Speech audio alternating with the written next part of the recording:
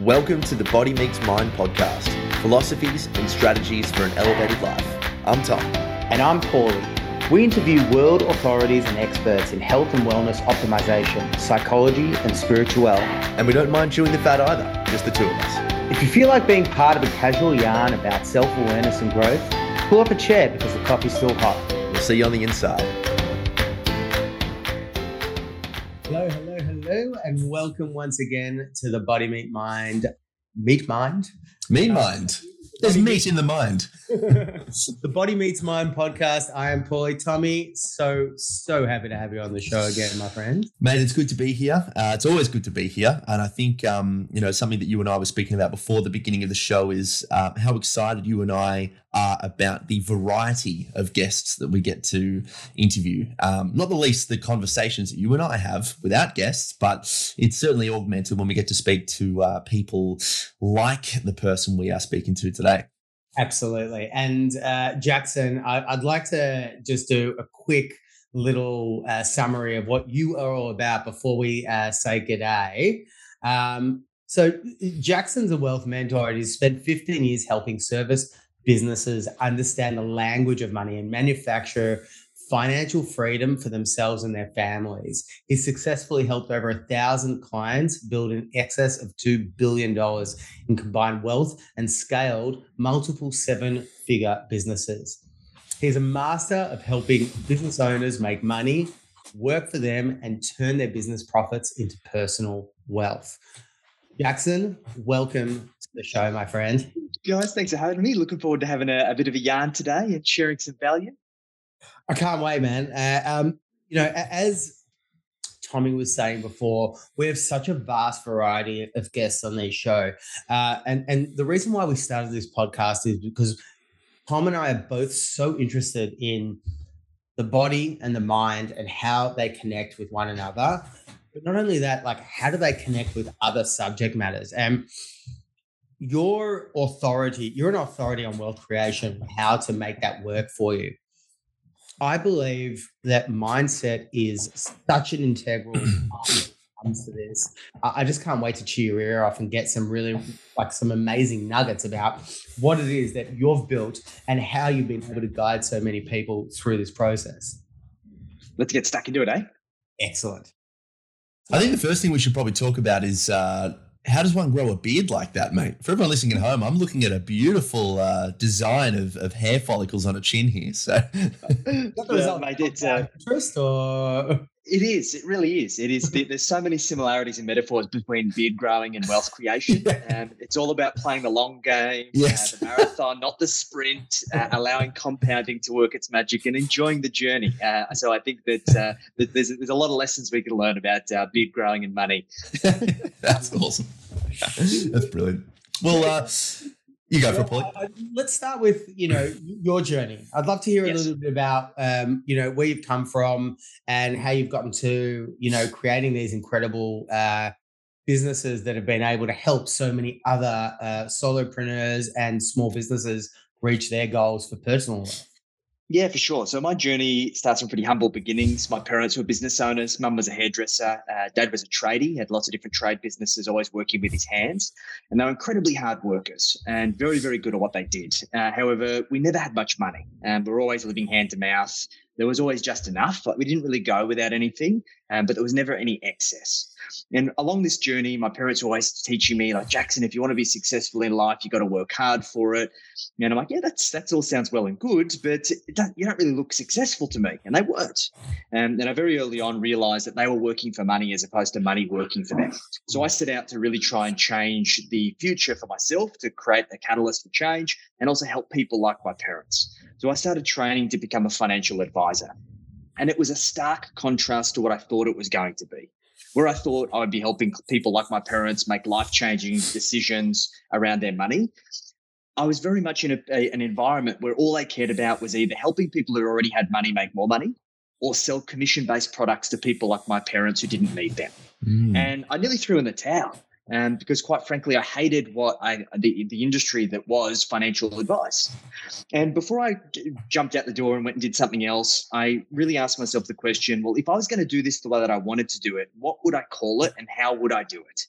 So I stopped calling myself a financial advisor and I started calling myself a wealth coach.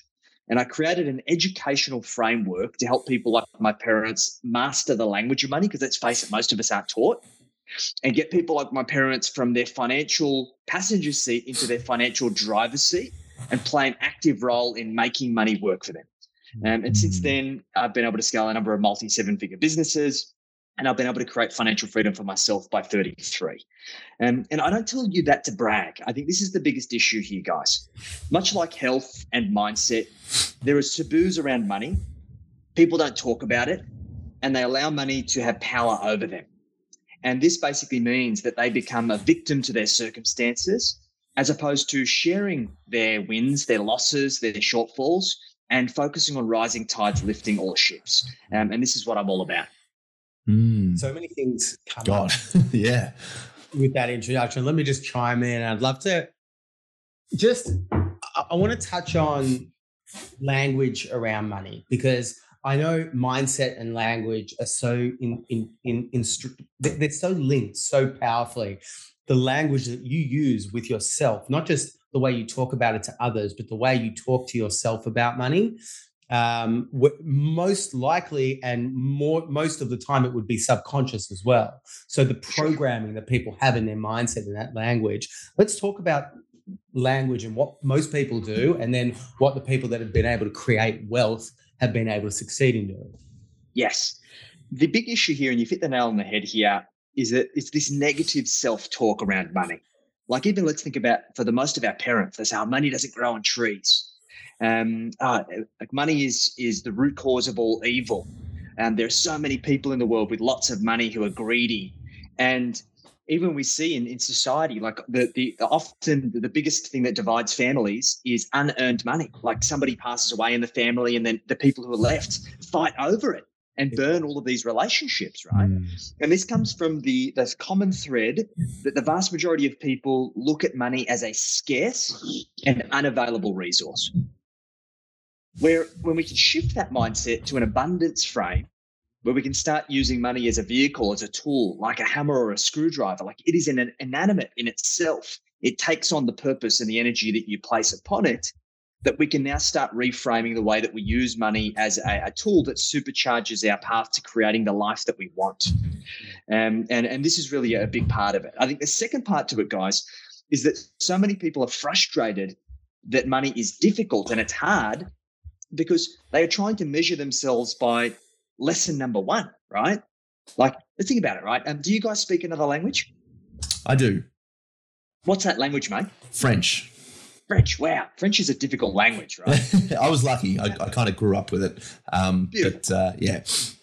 So if I was going to go and learn French, I'd get super frustrated, right? Like I go, oh yeah, croissant. And then you're going to correct me straight away. And I'm like, that sounds like exactly the same thing, right? Yes. And this is the challenge, right? Much like you can't measure your ability to speak French from your first lesson, you cannot measure your ability to manage money effectively by your first introduction to it. And sure, like you, if you would have learned about money from a kid, like you've done with learning French, it would be second nature. So we're going to stop beating ourselves up, right? So why is there so much fear? Why? There's been a, I feel, ancestral and generational lineage that has kind of been passed on. And there is a fear, a sincere fear associated with either the accumulation of wealth or holding onto it and not letting it go. This whole fear mentality around wealth is a really, really powerful kind of stranglehold, I suppose. It is a modern societal construct, and it is very much evolved from the Industrial Revolution at the turn of the century, right? And let's face it, without being a conspiracy theorist here, guys, is that since the Industrial Revolution and the requirement of man and woman power in order to fuel the machine, the system has been built to keep you as a cog in the wheel. That's why they don't teach financial literacy at school. It is why they teach you how to conform, and they measure your success of being a straight A student by your obedience Mm-hmm. And for many of us entrepreneurs who were the ones that were the naughty kids, the ones that would always ask the questions, we'd speak out of turn, we'd be the ones that would be punished, right? Mm-hmm. Sit in the corner with the big pointy dunce hat, right? And we become the entrepreneurs because we want to escape the matrix. We see things differently. And it is people like us who are going to lead the way in how we change the status quo. So here is the problem. We are conditioned to think about money as a scarce resource. And we need to break that conditioning. And because all of the basic 101 wealth principles are all about shrinking yourself wealthy. Run a budget, spend less than what you make, live within your means, be modest, squirrel away every last red cent, play it safe, do that for 40 years, retire at 65, and then enjoy 20 if you are lucky, likely with some subsidy from the government for being a good cog in the wheel. Yeah. Fuck that. Yeah. It sounds horrible. Like, and it's not a realistic way to create financial freedom for most people, right? So all right, so that's a really good point. So when you're actually starting to work with people and work with businesses, are you starting to kind of shift the let's just get right to it. What would be your definition of wealth then, as distinct from, say, what society's idea of it is? Yes.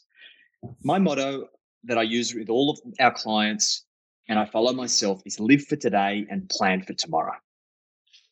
Now, I had a really personal experience where my father, who worked 16-hour days, 7 days a week for as long as I could remember, and followed the traditional plan of trying to squirrel away every last red cent in order to retire at 65 and live the dream. At age 66, 1 year after he was supposed to be in retirement, enjoying the fruits of his labor, was diagnosed with late-stage pancreatic cancer and was given months to live. And on his deathbed, he gave me one last piece of advice, and it was a quote from Confucius. And he said, Jackson, every single person in this world has two lives, and your second life starts when you realize that you only have one. Tomorrow is not promised. And the idea here of how we can create this sustainable journey for true wealth creation and financial freedom is we live for today and plan for tomorrow. Let's stop deferring gratification, because it's been proven that the vast majority of people cannot do it. We're not intrinsically wired to defer gratification and sacrifice and compromise long term. So you fall off the wagon, you reinforce your failure. It further keeps you cemented within your scarcity mindset that I'm not good enough, I'm not worthy, I don't know enough, it's too hard, because you're running an impossible race. So I'm a big believer in the idea of having your cake and eating it too. So let's get into the nuts and bolts then, right? You say there are so many people that you say their philosophy is save now so we can retire. How do you have your cake and eat it too? I know that's a large bloody question, but let's try and break that down. Let's simplify it this way. So in my first book, I wrote about a project that was done at Stanford University called the Marshmallow Experiment. Have you guys heard of it? Yeah. No. Awesome. So for those who are listening, maybe haven't, what they did is I tried to test whether people are born with the ability to defer gratification or whether it's a learned behavior. So they took 4 and 5-year-old kids, they put them in a room, they gave them a marshmallow, and they said, hey, I'm going to leave, and if I come back and you haven't eaten the marshmallow, I'll give you a second one. And they left for 15 minutes. And what they worked out is that 2 out of 3 kids would eat the marshmallow. Some at 1 minute, some at 4 minutes, some at 14 minutes and 50 seconds. 2 out of 3 would eat the marshmallow, and 1 out of 3 wouldn't. But that means that 1/3 of society has some capacity to defer gratification and 2/3 don't. The vast majority don't. Yeah. Then, as a little bit of a neurodivergent person, I questioned, well, who wrote those rules? That test is all based on the assumption that there is a scarcity of means. It's either have it now or have more later. What if I want to eat the marshmallow now and have more later? I just need to increase the total number of marshmallows to 3. So shrinking yourself wealthy and scarcity-based wealth principles are built on the assumption that your income is not abundant, that it's a fixed number that you have to work within. It is not an absence of means that is the issue. It is the absence of proper planning. So if I want to live an amazing lifestyle that allows me to set up an animal sanctuary and live my dream life now and do all of these things, then I can crunch the numbers on that. And if I want to have enough surplus that I can build wealth to create freedom and flexibility in the future, then how much above and beyond that lifestyle do I need to earn in order to have both? And this now becomes my income target. But the difference being that instead of most people who just pick a number out of the air based on ego, this is a number that is intrinsically linked to the goals, dreams, and aspirations that I want. So if I can link the outcome to the activity required to presuppose that outcome, it completely shifts my mindset, my energy, and my determination to make that happen.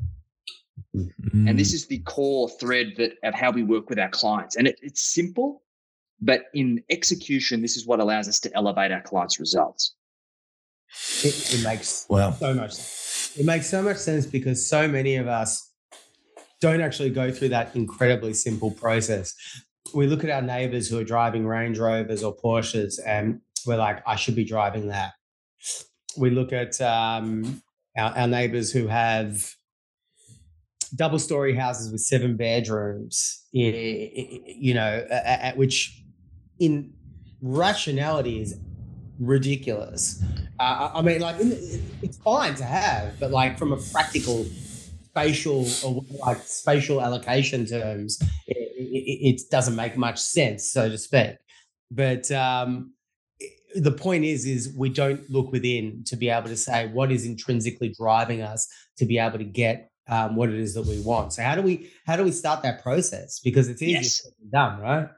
And it's just, we call it keeping up with the Joneses, right? It is the first knee-jerk superficial reaction that we have because for most of us, if we're not taught how to set goals properly. Yeah. So we look at other people and we go, oh shit, that person's working towards all these things. Maybe that's what I should want.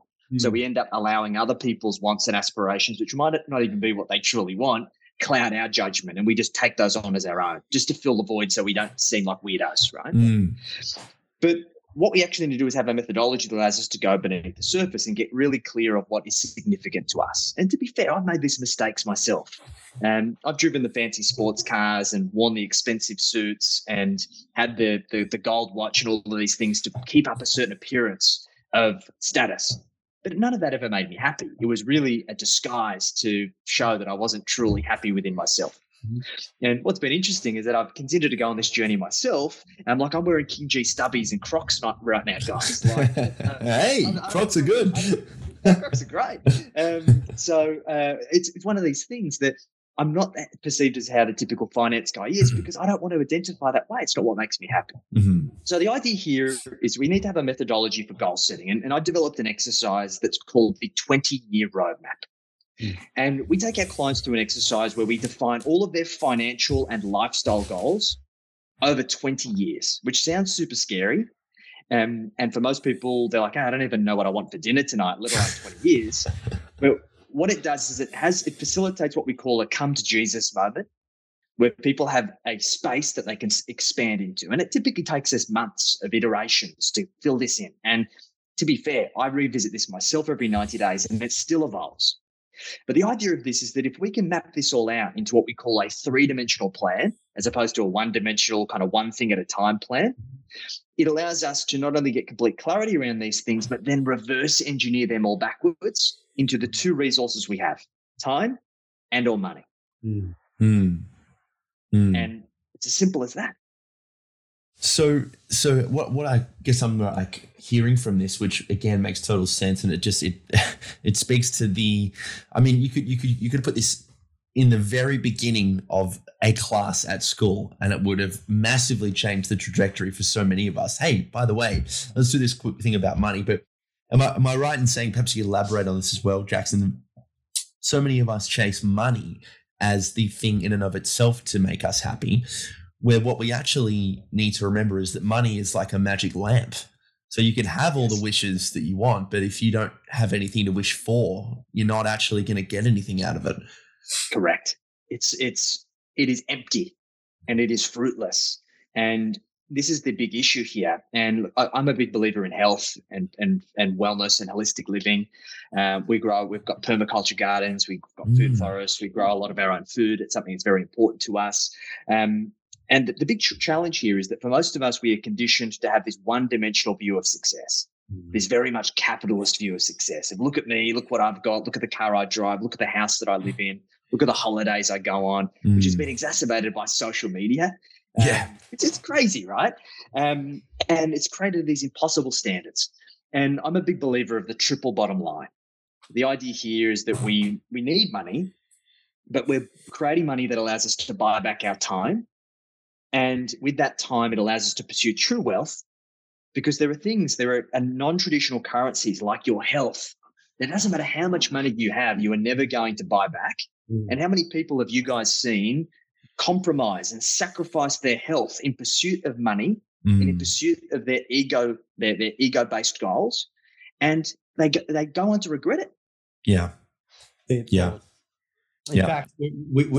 fact, we just interviewed an amazing doctor who works with people who are dying, palliative care, and I mean, Tom, you can speak to this in a great deal more detail, but he talks. He essentially has examined thoroughly these people and their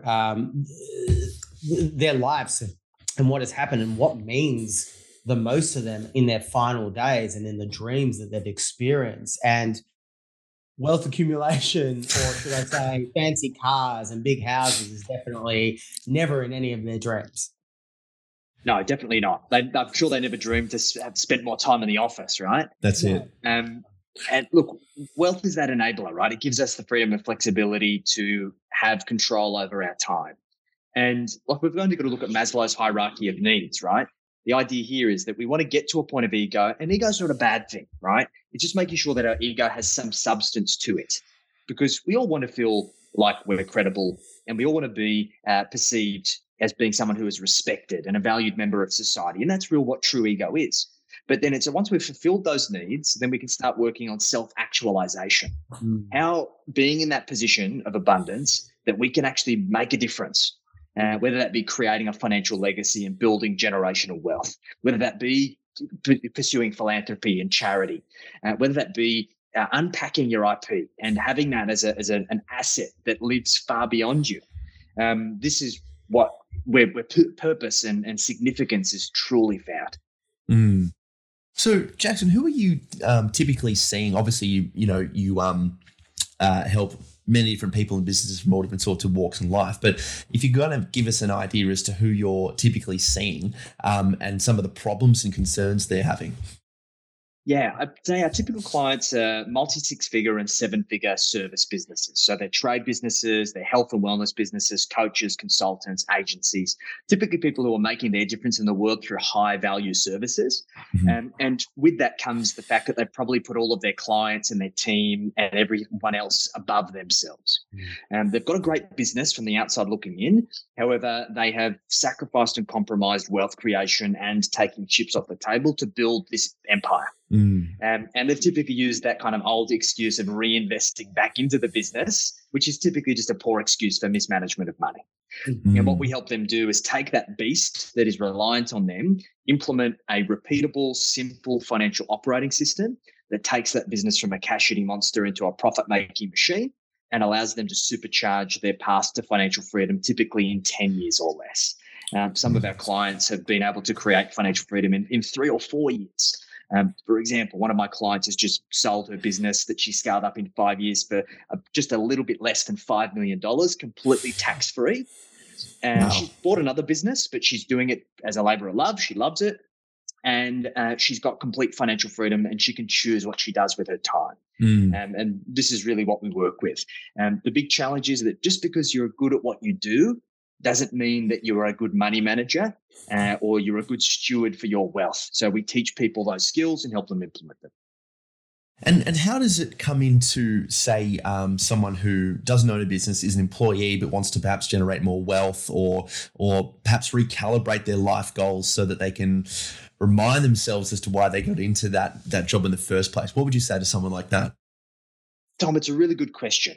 I treat employees like they're running a business. And to be fair, it is a fantastic business. It is you proprietary limited, where you don't have all of the extra responsibilities outside of the scope of your role. You can truly be a specialist, an expert in your area. However, what that requires you to do is to have a deep understanding of the value that you contribute to the organization that you choose to work within. So if you can help communicate, once again, that triple bottom line, that triple win, if you can work with your boss and you can say, hey, this is my value that I contribute, I can quantify it, and I then can negotiate a way to share in some of that upside, then you have true control over your ability to appreciate your income. The big challenge that most employees have is a fixed mindset. They don't understand what it costs to run a business. They don't understand the true value that they contribute, how they drive profit and drive outcomes. And they're order takers. They put their hand out. Yeah. Right. And they're like, please, sir, can I have some more?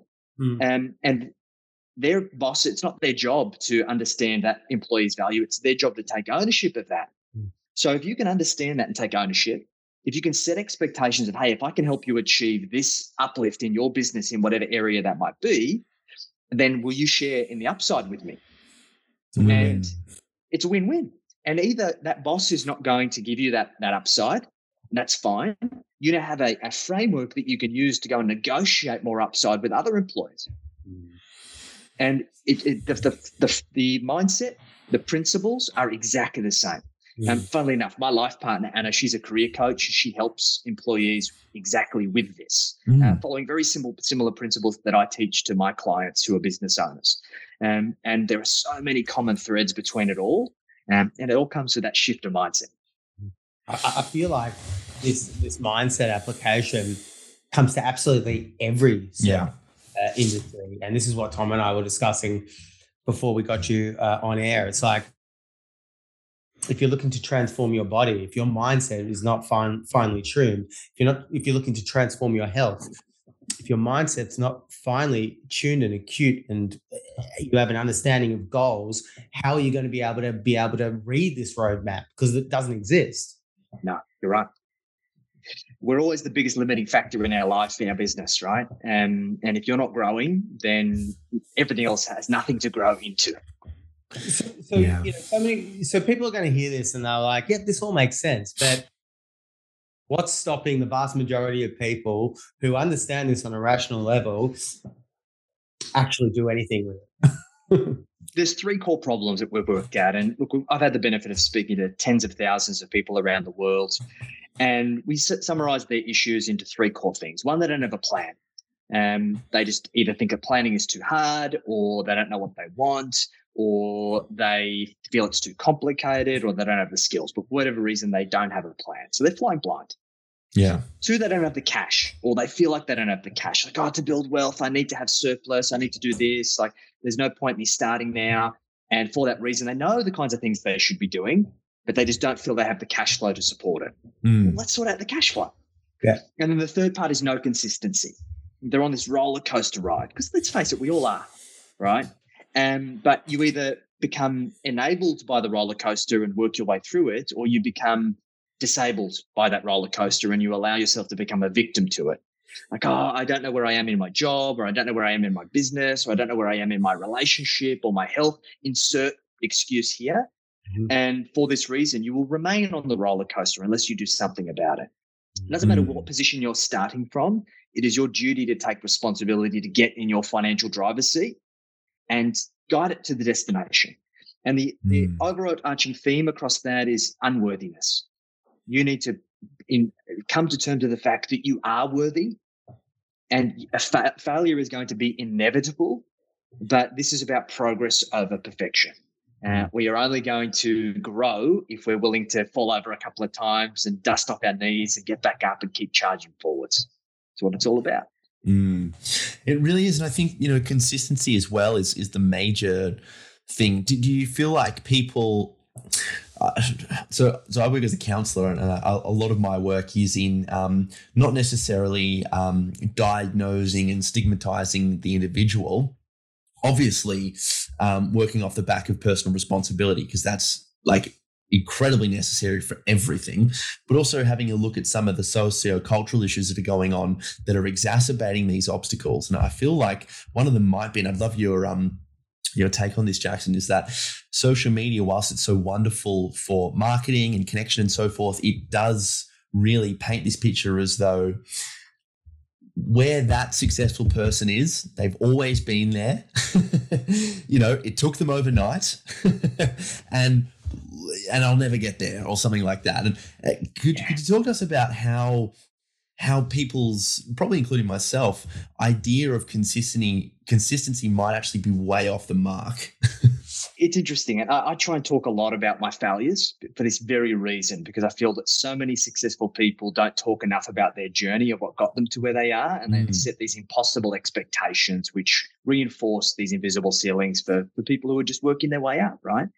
And like, for example, in my mid-20s, when my father was first diagnosed with cancer and he couldn't work, and I took over all of the household responsibilities, and I had a failing business that was a cash-eating monster at the time, and I nearly went bankrupt.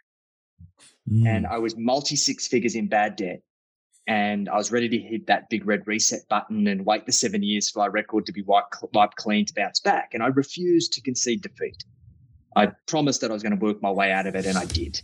And I've now gone on to build a multi-seven-figure in net worth and create financial freedom. And I have failures every single day in everything.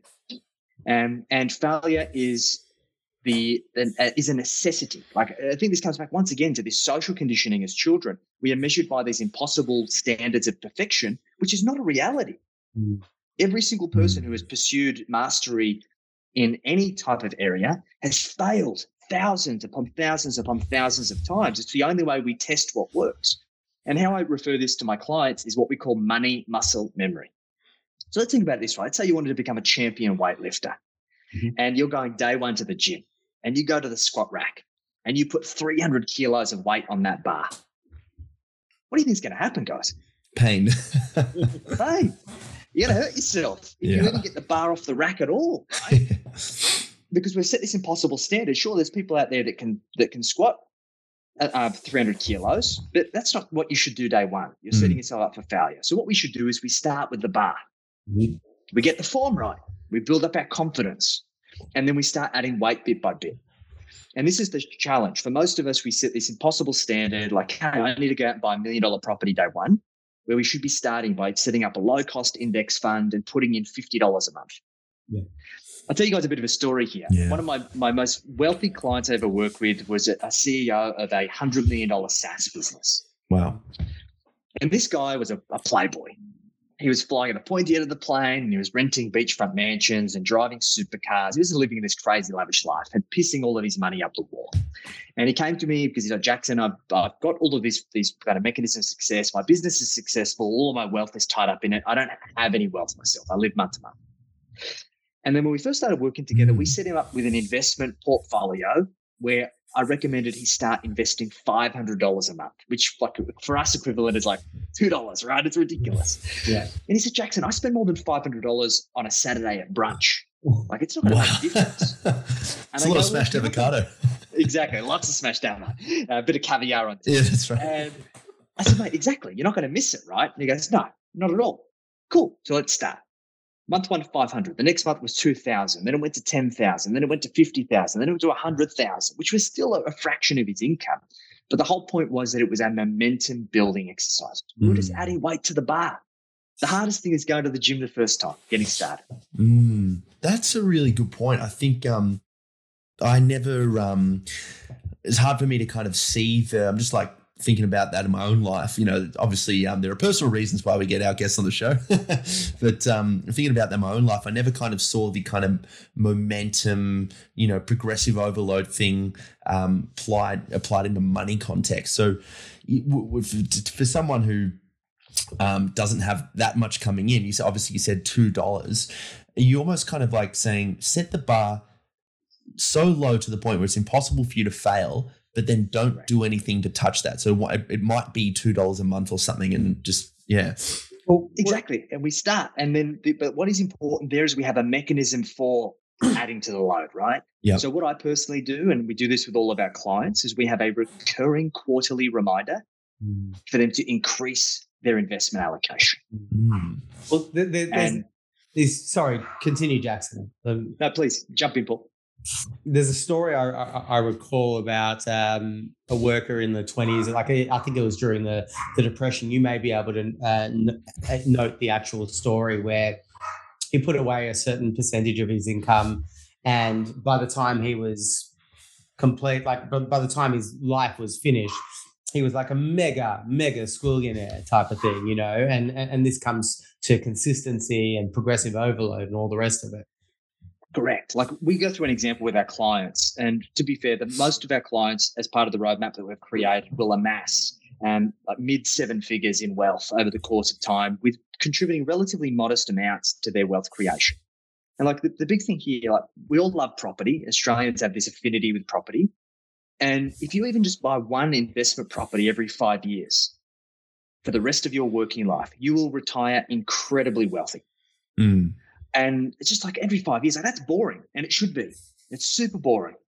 And I feel that for many of us, particularly who are entrepreneurial, we look for kicks in various places. We want to be actively involved. We're very passionate people. One of my first investment mentors who managed billions of dollars of wealth said to me, Jackson, play with your partner, not your portfolio. Don't look for kicks with your money. Stop Interesting. it. And it's just a lot of the work that we do is about reinforcing just common sense principles, set and forgetting, creating mechanisms for automation and review. And because let's face it, we're not money people. I'm certainly not a money person, which might be a bit of a surprise. I'm not motivated by money. Yeah. And the idea here is we just want to have the peace of mind and certainty to know our money is working for us behind the scenes, which enables us to go and invest that time elsewhere in more enjoyable and fulfilling places. Yeah, that resonates because there are so many people that look at money as like scratching the same itch as gambling does. Yes. And you see them look at the stock market and they're like this and they're that, and they're like, sweating their asses off looking at, things going up and down quarters of a percentage point. And to me, that looks like a gambling addict, so to speak. And it's emoting very similar traits, which is very interesting. But I'd love to ask, when we're going through a bear period, like we kind of are now, so like to in comparison to what we have been in the past, a lot of people look at investing, right? And they're like, right, if I were to take a snapshot of what I've invested, and I look at what I have accumulated right now, I would look at like a failure. What do you say to that? It's interesting, right? And there's a big part of what we do is behavioral finance, because we're basically playing the game against ourselves. And there's been a lot of research that's gone into a behavioral finance principle called loss aversion bias. And it has been proven that as human beings, we feel the emotion of loss twice as significantly as the emotion of a gain. Mm-hmm. Which means that when you have a portfolio that goes backwards, unless you've conditioned yourself around painting a bigger and more valuable picture of the future and what you're working towards, you are going to beat yourself up like nothing else. Mm-hmm. Like, I'm an idiot, I'm a failure, I'm stupid, I shouldn't do this, I'm never going to achieve my goals. And on the flip side, because of that loss aversion bias, you are twice as likely to sit on the fence and do nothing in often the best times to acquire assets on sale than you are to go and allocate that money. So this is simple maths here is we need to put at least twice as much effort into the future planning, the road mapping, because this is all about the journey. Mm-hmm. Like, think about it this way. If you're running a marathon, you're not going to judge yourself by your split time a quarter of the way into the race. Mm. You say, maybe I'm a couple of seconds behind, but cool. Okay, I'm going to work on by that next milestone. I'm going to pick that up. So instead of just treating yourself pass or fail at every single milestone, we've got this entire race to run. So if we fall short, what have we got to do to course correct? So the idea here, though, is, and the analogy I like to use with my clients is, I'm like, okay, let's say you owned a property, right? Let's say that property's worth $1 million. And so after this podcast, somebody come and knocked on the door with a briefcase with $500,000 in it. And they offered you guys that if you move out today and hand over the keys to the property, you get to keep the $500,000. Would you take it? Oh, I'm on the spot here because maths and so it's worth $1 million. You know it's worth $1 million. They're going to give you $500,000. You paid $1 million. No. But a bird in the hand is worth two in the bush. Is that applicable? Ooh, potentially. So it's interesting to see how this plays out. Now, the point here being is that if you know the property's worth $1 million, or it has been worth $1 million, you've paid $1 million. You paid $1 million. The $500,000 you've been offered is a paper transaction unless you take the briefcase and make it real. Mm-hmm. So the market falling is just somebody coming and knocking on the door with a briefcase. Right. You only lose if you take it. Yeah. On the flip side, let's say your next door neighbor who has an equivalent property, you know it's worth $1 million, and you hear that they're prepared to sell it for 500,000, and you've got the cash. Yeah. Would you buy it? Yes. Well, if you've done what you're training all of your pupils to do, and you understand that you've got the future cash flow and etc. to support your lifestyle in the future, 100% you would. Perfect. Because it's at a discount, right? It's 50% discount. Yeah. So this is the principles that we want to teach, right? The idea here is that when we're investing, we're in a market cycle. We know 1 out of every 4 years is a bear market or a correction in the market. So what does that mean happening in the 3 out of 4 years? Market's going up. And instead of trying to pick the market, we teach our clients to systematically allocate through all time periods. And sure, there's certain time periods where we can jump on opportunities and buy on discount. But we focus on trying to reinforce the positive perspective on that loss aversion bias, so we don't end up becoming our own worst enemy when it comes to building wealth. I find it so interesting that in bear markets, people shit themselves immediately and sell when it should be the other way around. Or you should just hold on to it and accumulate or whatever suits your future plan. But it always seems to be the case. It's like get out because of this fear that it's going to drop even further or whatever it might be. I suppose that this comes to this loss bias that you're talking about. Correct. And this is the challenge, right? The markets are never the enemy. They're never the issue. The issue is always human behavior. Right. You are your own worst enemy when it comes to wealth creation. And I think people put too much emphasis into the tactics of investing and they don't get the money mindset piece right. And with all of our clients, we've been able to condition them that when the market falls, they're actually excited. Yeah. And it's because we've been able to show them the what's happened throughout history, get them to understand the rules of the game so then they know how to play by them properly. So, sorry. You go for it, boy. Oh, thank you, mate. I was just frothing at the mouth there. And I was too technical with this, but like to those who feel like the paradigm is shifting now and we're stepping into a new age, which I know has also been, this thought process has been around for generations, but, we're talking about cryptocurrency now. We're talking about a new paradigm when it comes to money and wealth accumulation. You talk about the cycles of wealth and the economy, bear and, getting towards a higher point. Do you feel that this cycle is going to be disrupted in a new paradigm, or do you feel, what are your thoughts around this? Look, I think it's an interesting point. I think there's always going to be new things. And we're in an age of technology where innovation is happening at a rate of knots. However, throughout all periods of time, there have been 3 assets that have always performed. They have been the staples of wealth creation. It has been small business, it has been property, and it's been shares. And that is always going to be the cornerstone of any successful wealth creation strategy. Now, we have seen in the crypto market, and to be fair, I've speculated a little bit myself, but it is money that I can afford to lose. And as part of my own investment operating rules, I only speculate with 10% or less than my net worth because it's never going to make a difference to me. And sure, if it does well, then great, but it's money that I can afford to lose. However, I've seen people put all of their money into it. And sure, I've got a number of clients who've amassed tremendous amounts of wealth, but they've got lucky and they've acknowledged that. Yep. And I've seen more people decimate their wealth creation because they have not understood the relationship of risk versus return, the principles of diversification, and understanding what they're getting themselves into. Mm-hmm. And look, I think until such a time as we can identify in these new age investment vehicles a true intrinsic value, like I can value a company. I can look at its financials. I can look at its strategy. I can look at its board of directors, and I can formulate what the intrinsic value of that business is worth. I can look at a property, and I can do exactly the same thing. Can I do that with crypto? No.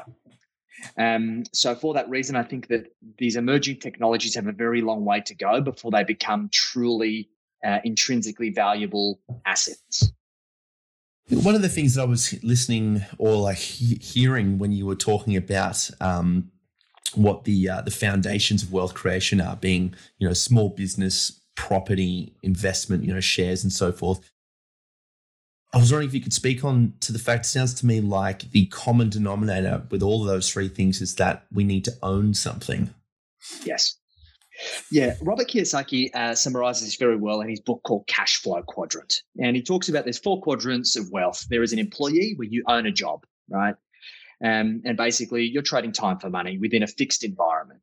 If you apply some of the principles to that, you can have upside. And there's some great employees who've earned tremendous amounts of money because they contribute value in a capitalist society.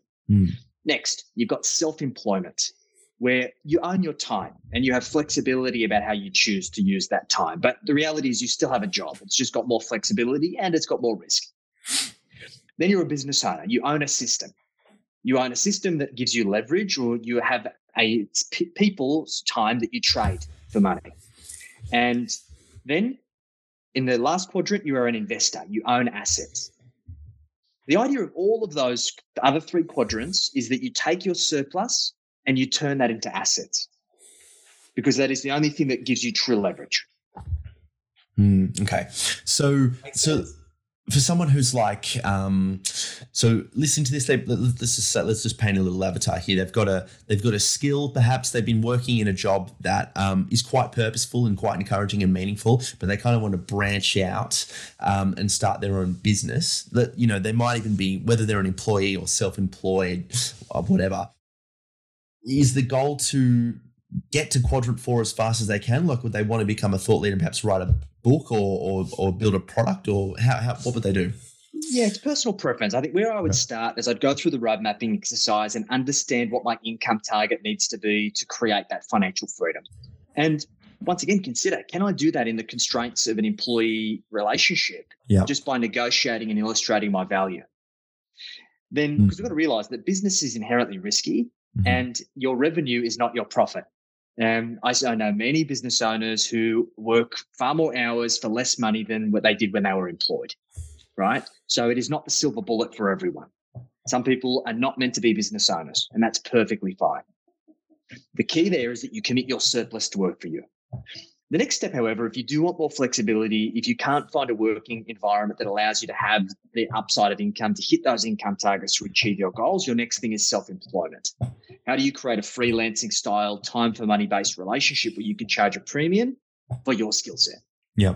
You need a skill set to monetize. You just can't be any Joe Blow thinking you're going to go set up a drop shipping business and money's just going to fall from the sky. It doesn't fucking work. Then once you've got that freelancing, that sole trader, self-employed down pat, you say, okay, can I create a system, a repeatable system that either allows me to put more people in or to create leverage through selling products? Whether that be courses or whether that be programs or whether that might be, or a mixture of all of the above. Once again, that takes more risk. But all along, we've got to realize that if we're following these quadrants of business, it is normally coming at the compromise of our asset bucket. So you're always looking at that risk return trade-off. Yeah. Is it better for me just to accumulate assets and do it the boring way, or by backing myself into self-employment, into business owner, is that going to allow me to springboard and play catch-up with my compromise and sacrifice of accumulating assets so I can create financial freedom fast? Yeah. Or dance and play with both, right? For sure. Yeah. So understand that you're accumulating a certain amount, and then I suppose there's this element of lever pulling where you have a lever that you can pull within your own personal business, where the more cash flow that comes in on a percentage basis, you can afford to then invest into that asset bucket. You nailed it, mate. And this is a big thing, right? What we started with is that so many business owners create that excuse of reinvesting back into their business, but they don't need to. The idea is we want to get that business to being self-sufficient and funding itself and spitting out profits and creating cash flow and building an asset that can be saleable. So then that allows you to create financial freedom. The whole idea of having your cake and eating it too rings true here as well. And so how often do you – we've got a lot of questions for you, Jackson. That's all right. Bring them I just wanted to check in and just really thank you for how down to earth and practical your responses are. It's just there's no. Would you agree with this, Paulie? Like, there's no getting lost in the weeds here. It's amazing. It's straight up. You've been able to find a way to articulate and communicate the psychology of wealth and also the mechanics of it in a very, very accessible manner. Yeah. I appreciate that, guys. Our listeners will really appreciate that, mate. So, yeah, thank you once again. I was wondering, I can't help but see things through the mind lens. Paulie probably has a bit of a lenience towards seeing things through the body. But be that as it may, I can imagine you'd be working with people who are creatives, entrepreneurial. In our world, that's called openness to experience. And they're thinking about all these products and thinking about ways that they can expand and scale and grow. And then there's this kind of reconnection back to their actual reasons for connecting with you in the first place and their vision for their life and who they want to be. And do you find that there's oftentimes a need to reconnect back with that so they don't get lost in making money for the sake of making money? For sure. It's so easy to get caught up in that rat race of it. I've been guilty of it myself. And that's why these systems are so important. Yep. We need a system that brings us back to recalibrate, reflect. I personally believe reflection is one of the most powerful tools that we all have in life in general, but very much for business and for wealth creation. And we're so caught up of what's the next thing over the horizon that we very rarely take enough time to reflect on where we've come from and what's got us to where we are. And like Winston Churchill famously said, if we fail to learn from history, we're bound to repeat it. And so why are we so resistant to just spending that time to marinate in our reflection and our experience? And I think it can often be very painful, but it's super rewarding. And so we really want to facilitate that reflection of, hey, is this still what I want? What have I achieved? What could I have done better? What have I learnt? And then using that calibration to then look out into the future, recalibrate the plan, and then get back into execution. And this is why these systems are so important. It all makes so much sense, man. Jackson, like I personally just want to thank you so much for jumping on and being able to, as I said, communicate not just the mechanics, but the philosophy of the way you see wealth accumulation and what it can mean to individuals as well. And it doesn't need to mean what you see around you. It actually needs to mean what is within. So thank you so much for coming on the show, man. My absolute pleasure. Beautiful. Tommy, anything to add before we let this wealth? We've hit a lot, haven't we? It's been great. Well, Jackson, where can people find you and what's coming up for you on the horizon? Yep. So look, I'm on most social media. Facebook is probably where I spend a lot of my time. So feel free to find me add me as a friend. Just search for Jackson Millan. We've got some resources for you guys. So if you want to get access to my best-selling books, calculators, toolkits, things that help you implement some of the stuff we spoke about today, go to wealthhealthcheck.com.au. That's wealthhealthcheck.com.au. This is going to give you some tools to add to your kit bag. We've got programs that range from $97 a month and upwards. So we've tried to make it super accessible. So if you do want to get some help to take things to the next level, feel free to reach out. And just remember, a good idea in theory remains exactly that, just a good idea until you put it into practice. So make sure you start implementing. Jackson, thank you so much once again. We'll be sure to put all those details in the notes and have a great rest of the day, mate. Chat to you later, guys.